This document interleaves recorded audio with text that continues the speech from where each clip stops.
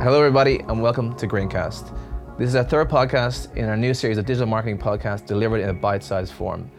To our existing listeners, welcome back. To new listeners, you're very welcome for the first time. My name is Paul Byrne. I'm a group client partner here at Greenlight Digital.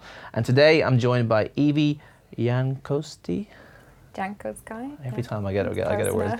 You're very welcome, Evie. Evie is one of our events and outreach coordinators here at Greenlight. She has a long background in PR and outreach and has been with the business for about a year. And is going to talk to us today about why offline events can help deliver online results. Today I want to discuss what's happening in the event industry in 2017 and why, as a digital agency, we run offline events to drive online results. So Evie, tell us why we do that. So I mean, I've been here for about 8 years and we probably didn't do that in the first half of my career here, but in the last maybe 3 or 4 years, we've done a lot more events for clients that lead on to kind of online impact. So why do we do that and why does it matter for our clients? Well, I think it all kind of starts off from the planning stages and what the client really wants. And if the kind of KPIs are there for brand awareness, for product launches, it kind of just makes sense to do an event. And if we can tag on online KPIs and if we can measure those metrics online, I think as a digital agency, events are just the way to go because they're engaging. I think people remember an event when they go rather than a web page. We get unique content from it, so sometimes events can actually provide the basis for a content marketing campaign. So the events are key, right? So what kind of events should we recommend to clients? What kind of events are brands doing out there already that we should be kind of be aware of?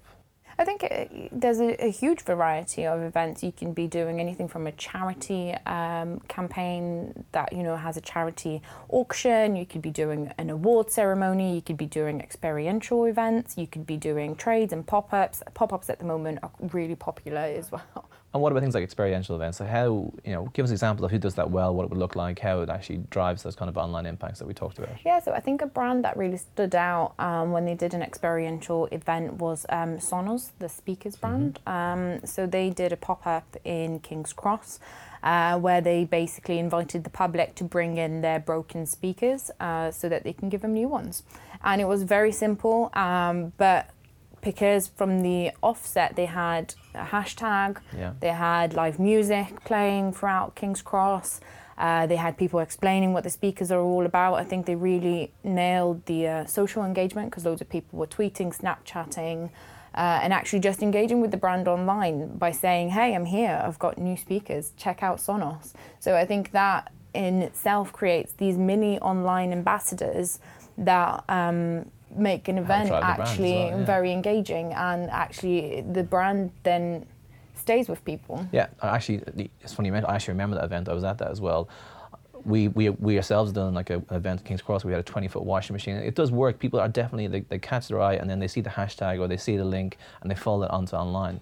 So assuming that brands are doing that correctly and we're doing that correctly, when we bring people from the event to online, what kind of KPIs should brands be thinking about to try and measure the success of both the offline activity and then the content that they are using online? Well, yeah, I think it all kind of, you have to go back to the planning stages. Events shouldn't be created at the end of the campaign. Right. An event can be for a campaign launch, it can be for a campaign ending, but it all needs to start from the planning stages. You can't create a campaign and then think, oh, we'll tag an event at the end of it and then leave the planning until the actual event is due. You have to set, if you're doing a product launch, if you've got a pretty website and you've got, all the tracking right and you're doing social advertising and, you've got ads in the paper and then you think, oh, let's do an event, that has to be consistent. You have to have the hashtag, you have to maybe have a unique discount code for that event only. You have to make sure you invite the right people who are going to be interested in the brand. So I think in 2017, a trend we'll be seeing is people are not going to care who's on the guest list. They're going to care what's the agenda.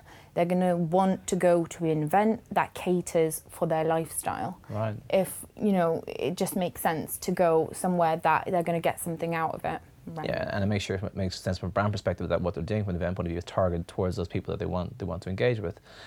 So who's doing events well and kind of bringing offline online? I think one thing that we'll be seeing in 2017, which I'm really excited to be following a bit closer, is partnerships. TripAdvisor Rentals partnered with an interior design brand called Wayfair, and they are turning London Eye into a house in the sky. So those type of partnerships where two big brands are partnering together to create a grander, bigger event that actually everybody will want to talk about. So they're reaching really those demographics, from small groups that are brand ambassadors to everyone that actually that are spectators, tourists and stuff like that. So that will be interesting, I think. That's a really interesting idea. And as our listeners think about new ways to kind of approach events offline, online, what should they be looking out for in terms of technology, ways of doing things, brands that are already pushing the boundaries of what they can do? Yeah, I think Peroni has nailed it recently by using virtual reality in one of their events, where they basically invited a pool of people. I think they were maybe brand ambassadors, not quite sure. But they invited their guests to actually experiment with virtual reality headsets by creating bespoke art. So I think this is going to be a trend that we'll be seeing a lot more of, by actually allowing guests to create bespoke pieces, whether it's art, whether it's music, whether it's baking a cake, and having something tangible at the end of the event, I think will actually go a long way for driving online KPIs, because then people can say, hey, look, this is what I got out of it. That example of TripAdvisor Rentals and the work they're doing is a really great example of kind of like a great event, I guess. How do you see kind of brands and agencies working, and teams on both sides working together differently and kind of in the next couple of years? Do you see a lot more integration happening as offline and online gets a bit blurred? Yeah, definitely. I think one example would be Marie Curie and their launch of the Garden of Light. So they launched the campaign as an event and basically had video there. They had, people posting on social media these beautiful flowers that are lit up and stuff. They pulled all that content that they got from the event and hosted it all on a microsite. So I think, in a way, offline events can actually provide online content. Yeah, absolutely. Yeah, and then people, in order for them to find out what the event, what the campaign is about, what the whole kind of stunt, what it's all for, they have to go online. They have to check the hashtag. Online is where the resource sits, but offline events is where the live experiences happen.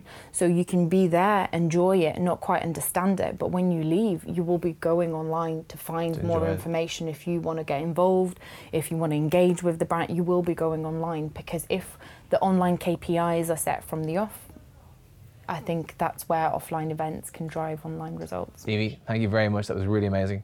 I'm afraid the clock has beaten us today. To our listeners, you can go to greenlightdigital.com and learn more about the good work that Evie's been doing and what brands are taking offline, online and doing it well. Thank you all, and goodbye.